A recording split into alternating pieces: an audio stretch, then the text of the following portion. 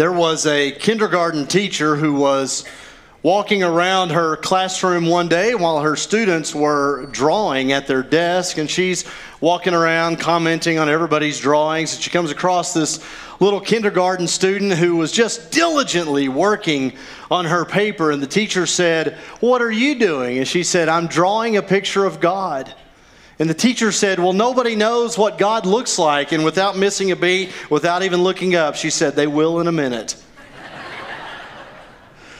Back on January 2nd, do you remember way back then, a couple of months ago, January 2nd, we said that the year 2022 was going to be a transition year for this church family here at Golf Course Road. We said that this is going to be a year of growth for us. We're going to, in 2022, let go of some things and zero in with greater focus on other things. We agreed that day, actually I said it, nobody disagreed out loud, but we agreed that if the people of Midland, Texas could see God as He really is, if they could understand who God is, not what they believe about God, not what their uncle says about God, not what the culture tells them about God, if they could really see who God is, they would line up for miles to be His children. If they really understood and experienced our God as He is revealed in Scripture, as He is revealed in Jesus Christ, then they'd break down our doors to get closer to Him. Back on January 2nd, we agreed that we are called to something so much bigger than just this church at GCR. We are called to something so much greater and grander and more eternal than just whatever our hopes are or our good ideas. We are called as a church to reflect the glory of God. That's our call, to reflect God's glory. And so we started the year on January 2nd with what I think is the number one single most important statement about our God in the entire Bible. Exodus 34, 5, 6, and 7. We said on January 2nd, these words of our Lord in Exodus 34, we want to get them inside us. We want these words to form us. We want them to shape us. We want to memorize this passage together, these three verses. We want these verses to become a part of who we are this year at Golf Course Road. And so if you'll remember, and I've been in some of your houses, you have these little things set up in your kitchen and in your entryway of your house. We have a few more of these remaining. These are the words of Exodus 34, 5 through 7, these little tents that you can put together and put them in your bathroom, put them in a place where you see them every single day. For some of us, that would be inside the refrigerator, but wherever you can put this so that you're reminded of these powerful words of our Lord. Again, you can pick those up after we're finished here at the exits here at the worship center. But I want us to come back to Exodus 34, 5 through 7 today. We're going to come back to this passage several times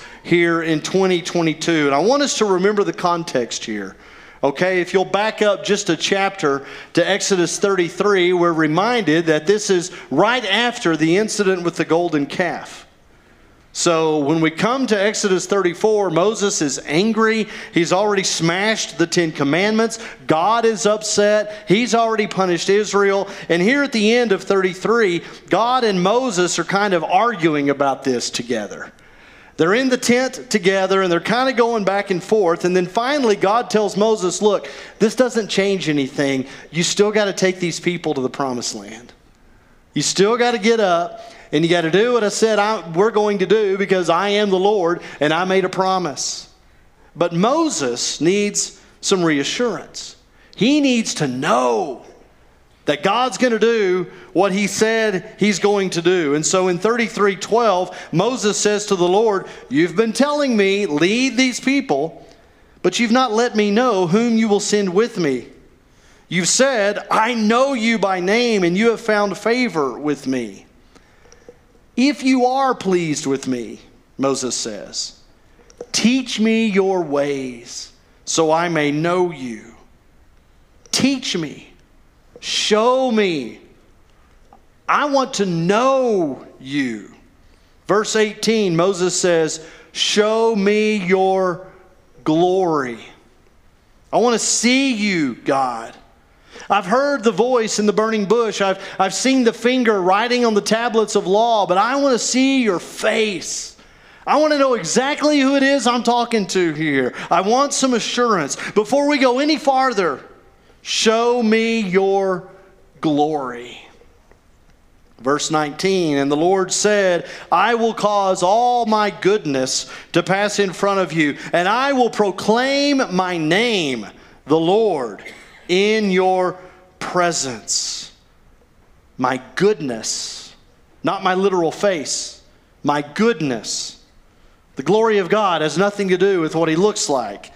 This is about his honor and his character and his qualities. This is who God is. And at the end of chapter 33, God makes a plan. He tells Moses, look, tomorrow morning there's a place where you can stand. If you'll stand right there first thing in the morning, I will proclaim my name to you. I will reveal my glory to you. Verse 5, then the Lord came down in the cloud and stood there with him and proclaimed his name, the Lord. And he passed in front of Moses, proclaiming the Lord, the compassionate and gracious God, slow to anger, abounding in love and faithfulness, maintaining love to thousands, and forgiving wickedness, rebellion, and sin. It's the number one single most important statement about God in the whole Bible.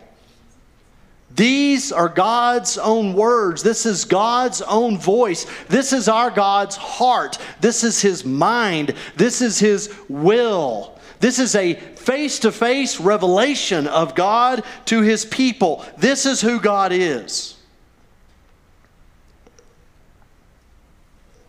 Why doesn't the world know our God? They don't know him. Because if they did, they would chase him down all day long. But they don't. They don't know God. Most people see our God like this. He's an old man. He's got long, flowing white hair and a white beard. He is strong. He is mighty. He is powerful, yes, but he's also stern. And he is strict. He's got a wrinkled forehead. Here's God, again, big and strong, yes, the same flowing hair and beard, but he's very distant. Stay away. I'm up here, you're down there. And the wrinkled forehead. He's frowning. Our God is frowning. He is sovereign. He is the source of all wisdom and strength. But he's frowning. When you Google images of God, why are these the pictures you get? Why does the world see God as so grumpy? Do they see that in us?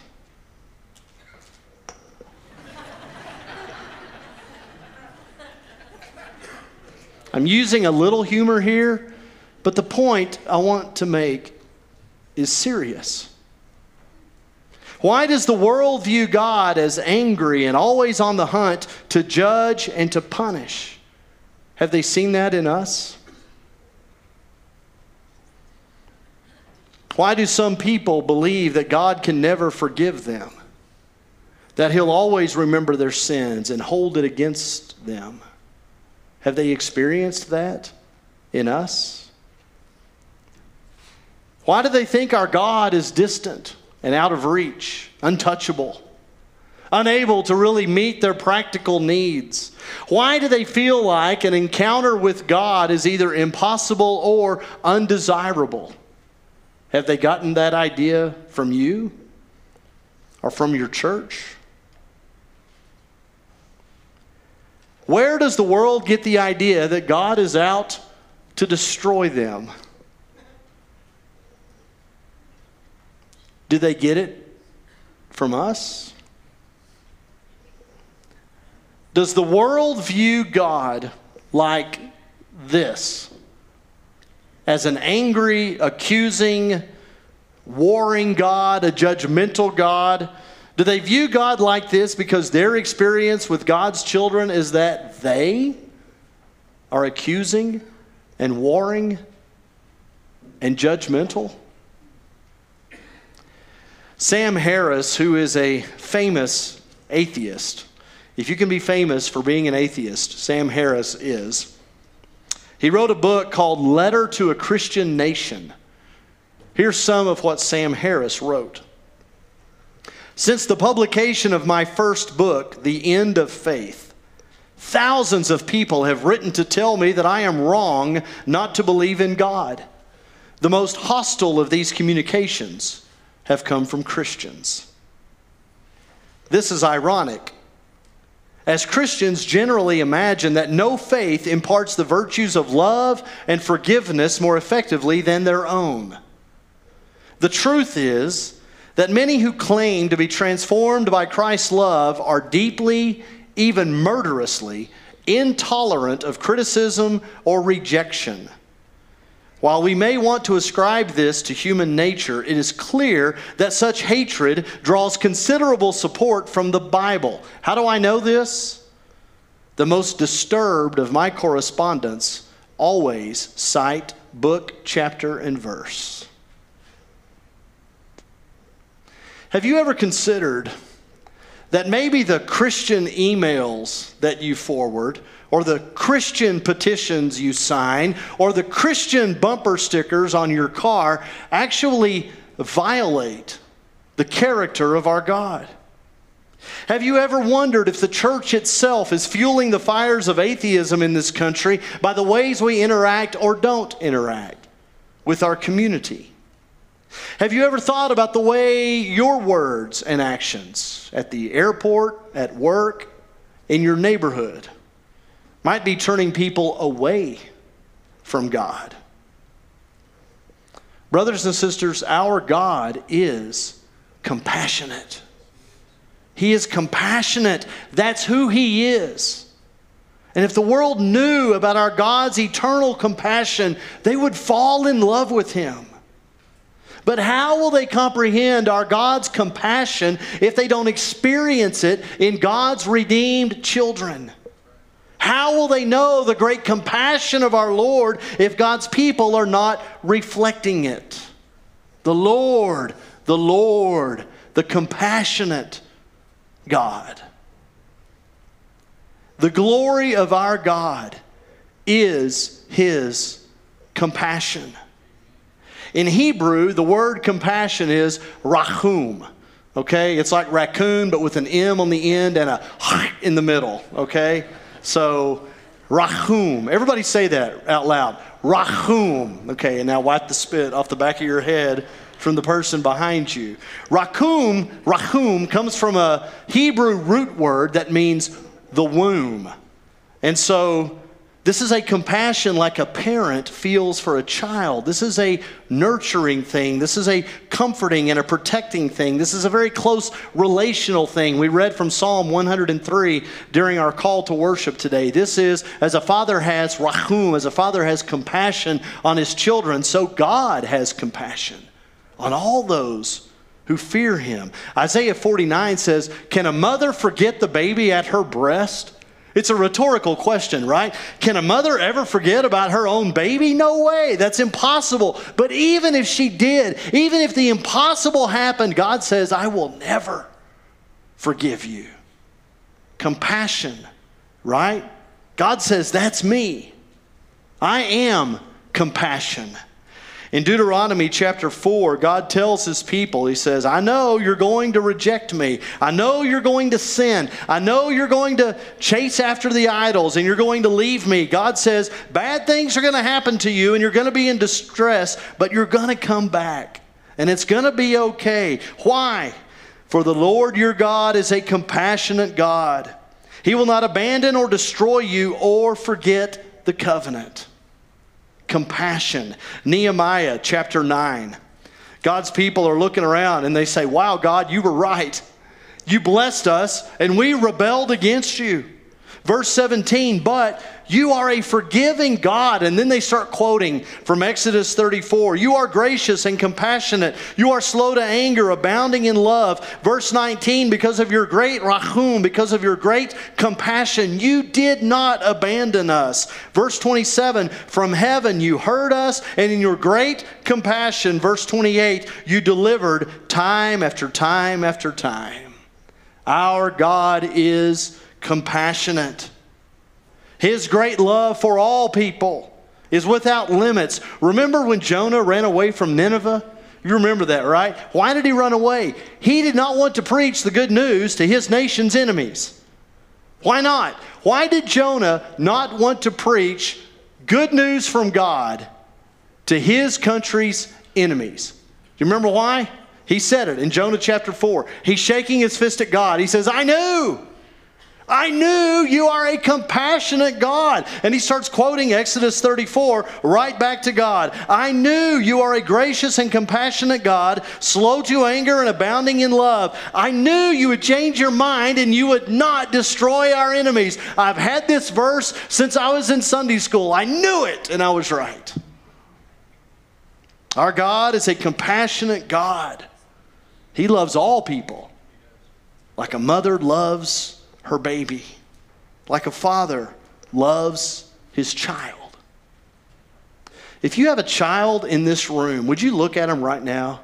I want you to look right at your kid, okay? Now, kids, you're not in trouble, okay? Your parents are, okay? So look at your kids right now. Just stare at them, okay? Some of you have grown kids in this room. I want you to look at your grown kids. Just look right at them. If you don't have kids in here, pull out your phone and get a picture of them. I'm giving you permission. I really want you to do this. Pull out a picture of your kids. And if you don't have kids, pull up the picture of the person you love the most in your life and look at them right now. Everybody in this room, look at your kid. What would you not do for that kid? Is there anything that you would not do for your son? Is there anything you would not do for your daughter? Is there any sacrifice you wouldn't make? Is there anything you wouldn't move to secure your child's safety and salvation? Is there anything at all? That's how God feels about you. If God had a refrigerator, your picture would be on it. Amen?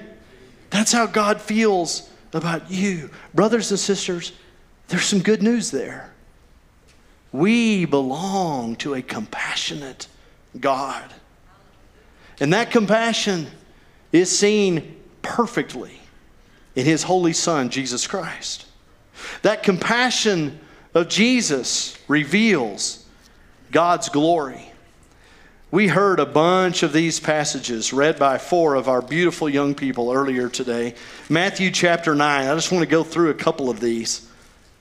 Matthew chapter 9 says, Jesus went through all the towns and villages, teaching in their synagogues, preaching the good news of the kingdom, healing every disease and sickness. When He saw the crowds, He had compassion on them because they were harassed and helpless like sheep without a shepherd. Matthew chapter 14. When Jesus landed and saw a large crowd, He had compassion on them and healed their sick. Matthew 15, Jesus called His disciples to Him and said, I have compassion for these people. Matthew 20, Jesus and His disciples leaving Jericho. A large crowd follows. 2 blind men sitting by the roadside. They cry out to Jesus, Lord, Son of David, have mercy on us. Verse 34, Jesus had compassion on them and touched their eyes. Jesus is compassionate. What else would we expect, right? God's compassionate. Jesus is compassionate. The Greek word here is oiktermos. I don't want you to say that one out loud. It's a hard one. Oiktermos. You know what it means? It means deeply moved inside your bowels. So you thought that was a Mexican word like enchilada or jalapeno. It's not. It's a Greek word, oiktermos. It means to be moved deep inside your bowels, right? It's this Greek word for compassion. This is a deep feeling that comes from your guts. This comes from your intestines. This comes from the very center, literally, of who you are. Today in America, we use the word heart for stuff like that. Back then, they said bowels. So here's a heads up. When you go home today, don't tell your wife you love her with all of your bowels, okay? That will communicate something you're not intending to. But this is the word, right? Jesus has this oiktermos, this compassion, these deep feelings of mercy and kindness that come deep from within who he is. And he has this compassion, church, for everybody. The Gospels say Jesus felt this compassion for the crowds. This compassion is what moved Jesus to reach out to the sick and the hungry. This is what compelled him to heal and to feed. And it's very interesting to me to know that even when Jesus is in extreme opposition, he never loses this great compassion. He's attacked with accusations and insults, and it did not harden our Lord. He suffers misunderstandings and abuse, but our Savior never turns sour or grumpy. He's not angry. He's never vengeful. The fickle crowds who can't make up their minds, the people who are outright rejecting him, Jesus always met them with healing and touching and acceptance. He always extended the invitation to the kingdom of God. It was never closed. Our Lord never shut anybody out. See, his compassion is not just emotional. There's less room here than there usually is. It's not just an emotional thing, okay? It's not just a feeling inside him that he acts on. It's a deep conviction. This is what guides our Lord Jesus. He reaches out to people and he touches people and he heals them so they'll hear his message of forgiveness and life. That deep compassion means there's nothing Jesus won't do. There's no sacrifice he won't make. There's no limit to where he will go. We know Isaiah 53 is about Jesus.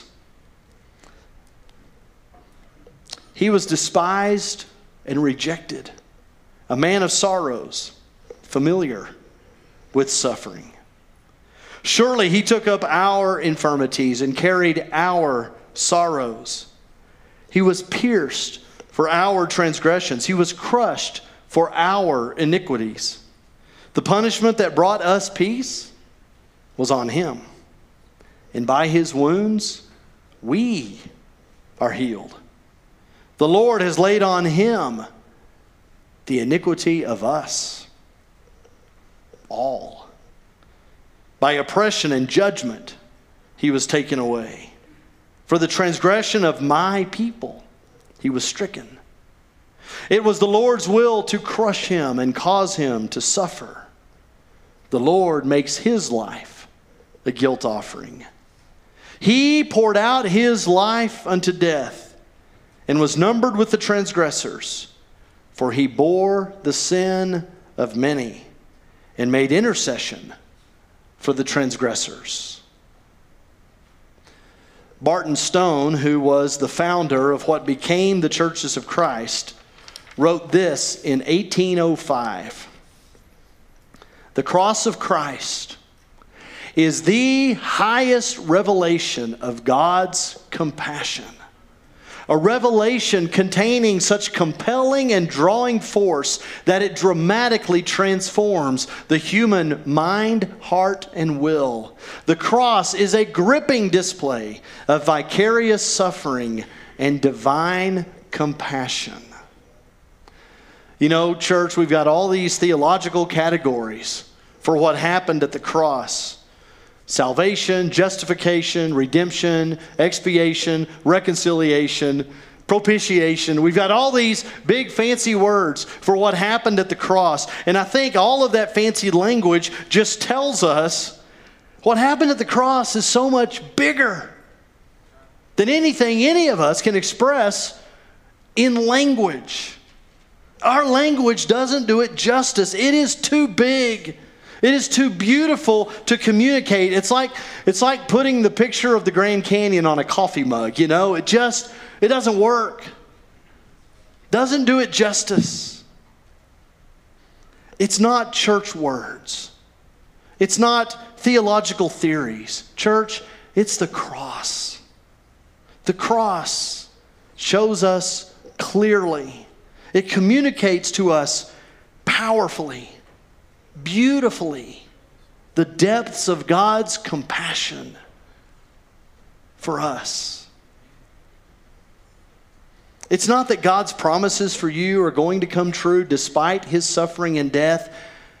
It is because of His suffering and death that God's promises will come true for you. His suffering and death is what saves you. That's what saves the whole world. He took up our infirmities. He carried our sorrows. He was pierced for our transgressions. He was crushed for our iniquities. There's at least a dozen of those here. Our, us, we. Over and over again. Until we finally get it, that what Jesus did at the cross is not just an historical fact, although it is. It's much more than an historical fact. It's an eternal truth that none of us can quite comprehend, that we go astray, but Jesus suffers for it. We sin, but He's punished for it. We rebel and disobey, but He's rejected and killed for it. We break the law, and He pays the price. Church, that's the compassion of our Lord Jesus. Passion is from, you probably know this, it's from the Latin word that means suffering. Suffering, passion. Com means with or together. So compassion means suffering with. Suffering together. And we know Jesus suffers with us. We're very convinced of that, right? We see Jesus crying at funerals. He weeps over cities. He agonizes with the father of a sick child. He goes through the pain himself of the man with the dead daughter. We know this about Jesus. It's affirmed for us. We're reminded of it. In Hebrews chapter 5, verse 7 says, during the days of Jesus' life on earth, He offered up prayers and petitions with loud cries and tears to the one who could save. We know Jesus suffers with us. And on the cross, He suffers and dies for us. At the cross. It's where the depth of God's compassion really comes into focus and accomplishes what's impossible. Your salvation. Verse 8 says, although He was a son, He learned obedience from what He suffered, and once made perfect, He became the source of eternal salvation for all. It's the only way we can be redeemed and reconciled. This is the only way we can live right now, today, and forever in the presence of our Lord. And the catalyst for this mighty wonder at the cross is our God's everlasting compassion. Church, this is the gospel. This is the good news.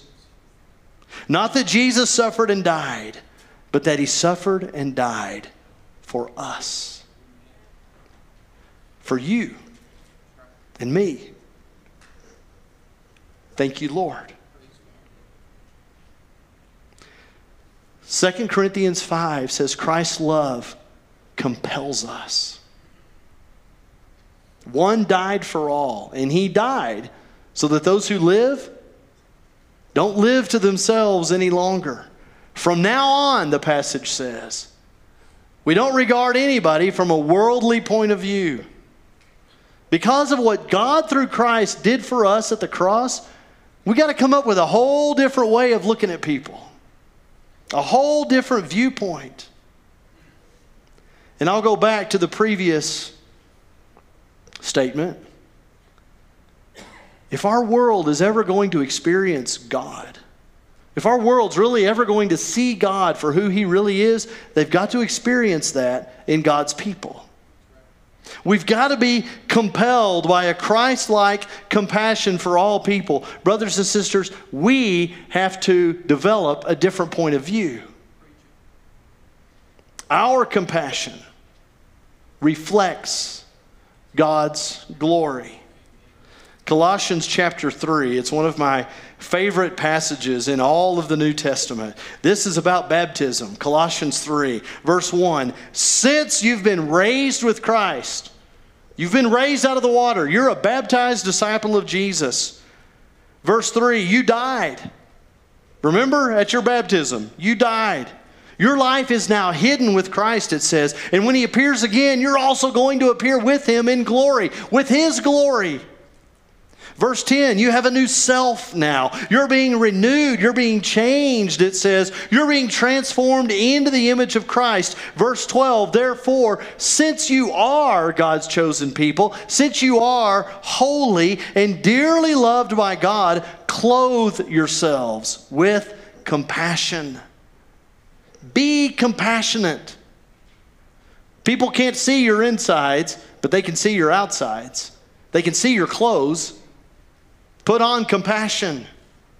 Ephesians 4, right at the end of the chapter, says a very similar thing. Be kind and compassionate to one another, forgiving each other, just as in Christ God forgave you. Be imitators of God. Imitate God? My word, who can imitate God? Nobody can imitate God. I can't be omnipresent. I can't be omnipotent. I can't be omniscient. I can't spell omniscient. How am I going to imitate God? Listen, those are all words we made up. When our God says, imitate me, He tells us what that is. He uses relational terms. He doesn't use long $25 theological words. He says, I am compassionate. Be compassionate. Imitate me. Show compassion. Right? And until we take very seriously the ways we interact with others, until we realize our relationship with God cannot be separate from our relationship with other people, until we come to that conclusion, we'll never become what God intends for us to be. We see the needs of people all around us. We know what they are. We see them every day. And we must allow our hearts to feel deeply with them. And our compassion for all people must compel us to act. We reflect our God's glory. We reflect God's compassion. We take God's attributes and His actions that we've received, we redirect that to other people, toward all people. We've got to get close enough to the crowds to bring the healing touch of our Lord into their lives. Caring for the physical and the emotional needs of people is critical to showing them the compassion of our God. And it's the very thing that will open their hearts to Christ's forgiveness and salvation. And here's the key. This is it. We cannot reflect to others what we ourselves have never received. We can't imitate what we don't see. It's got to be real. Copying God, acting like God, imitating God, that's an overwhelming idea. In fact, in the abstract theological way, it's impossible. But when you truly experience God's merciful, sacrificial, selfless, sympathetic, empathetic compassion, when you experience God's compassion, it becomes very necessary to reflect that to others. And it becomes quite natural. We want to bring the glory of God into every single context of our lives, in here and out there. Amen? No fine print, no escape clauses, right? No loopholes. It's not, we're going to reflect God's compassion to people who think just like us. We're going to reflect God's compassion to people who look just like us. We're going to reflect God's compassion when I'm happy, or I'm only going to reflect God's compassion when I'm comfortable. That's not it. We're going to reflect God's compassion always as a conviction, as a way of reflecting God's glory to all of creation. And when our community sees the glory of God in us, When our city experiences in us the compassion of our God as He revealed it to us on Mount Sinai, as He demonstrated it on the cross of Calvary, when this city sees that in us, church, they're going to break down our doors to get closer to Him. They will.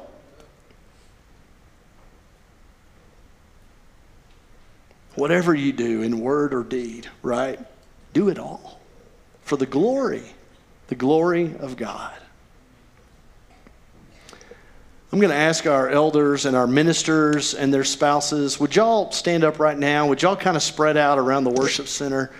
I don't want it to be lost, what we said about it's impossible to reflect God's glory if you haven't ever received it yourself. I want to make sure that if you're in the room this morning and you feel like you've never received God's compassion, or you haven't experienced the love of our Lord, the way He reveals it to us, if you're looking at those pictures of Jesus on the cross and you're not feeling something, or if you're feeling something and you need somebody to pray with you, if you want to have a conversation with somebody, we want to make sure we're available for that. So you come up here and talk to Billy. You can talk to Carrie Ann and me, Eddie and Carol. They'll pray with you. Any of our elders and ministers here in the back, we want to just lift up God to you. I want to tell you that whatever you're going through, our Lord is compassionate towards you, okay? He is familiar with suffering. He knows. He's done it, and He's doing it right now. He's with you, right at your hand. He's right beside you. And we want to be able to assure you of that. We want to lift you up to God and ask Him to help you with whatever's going on in your life. Our God is compassionate.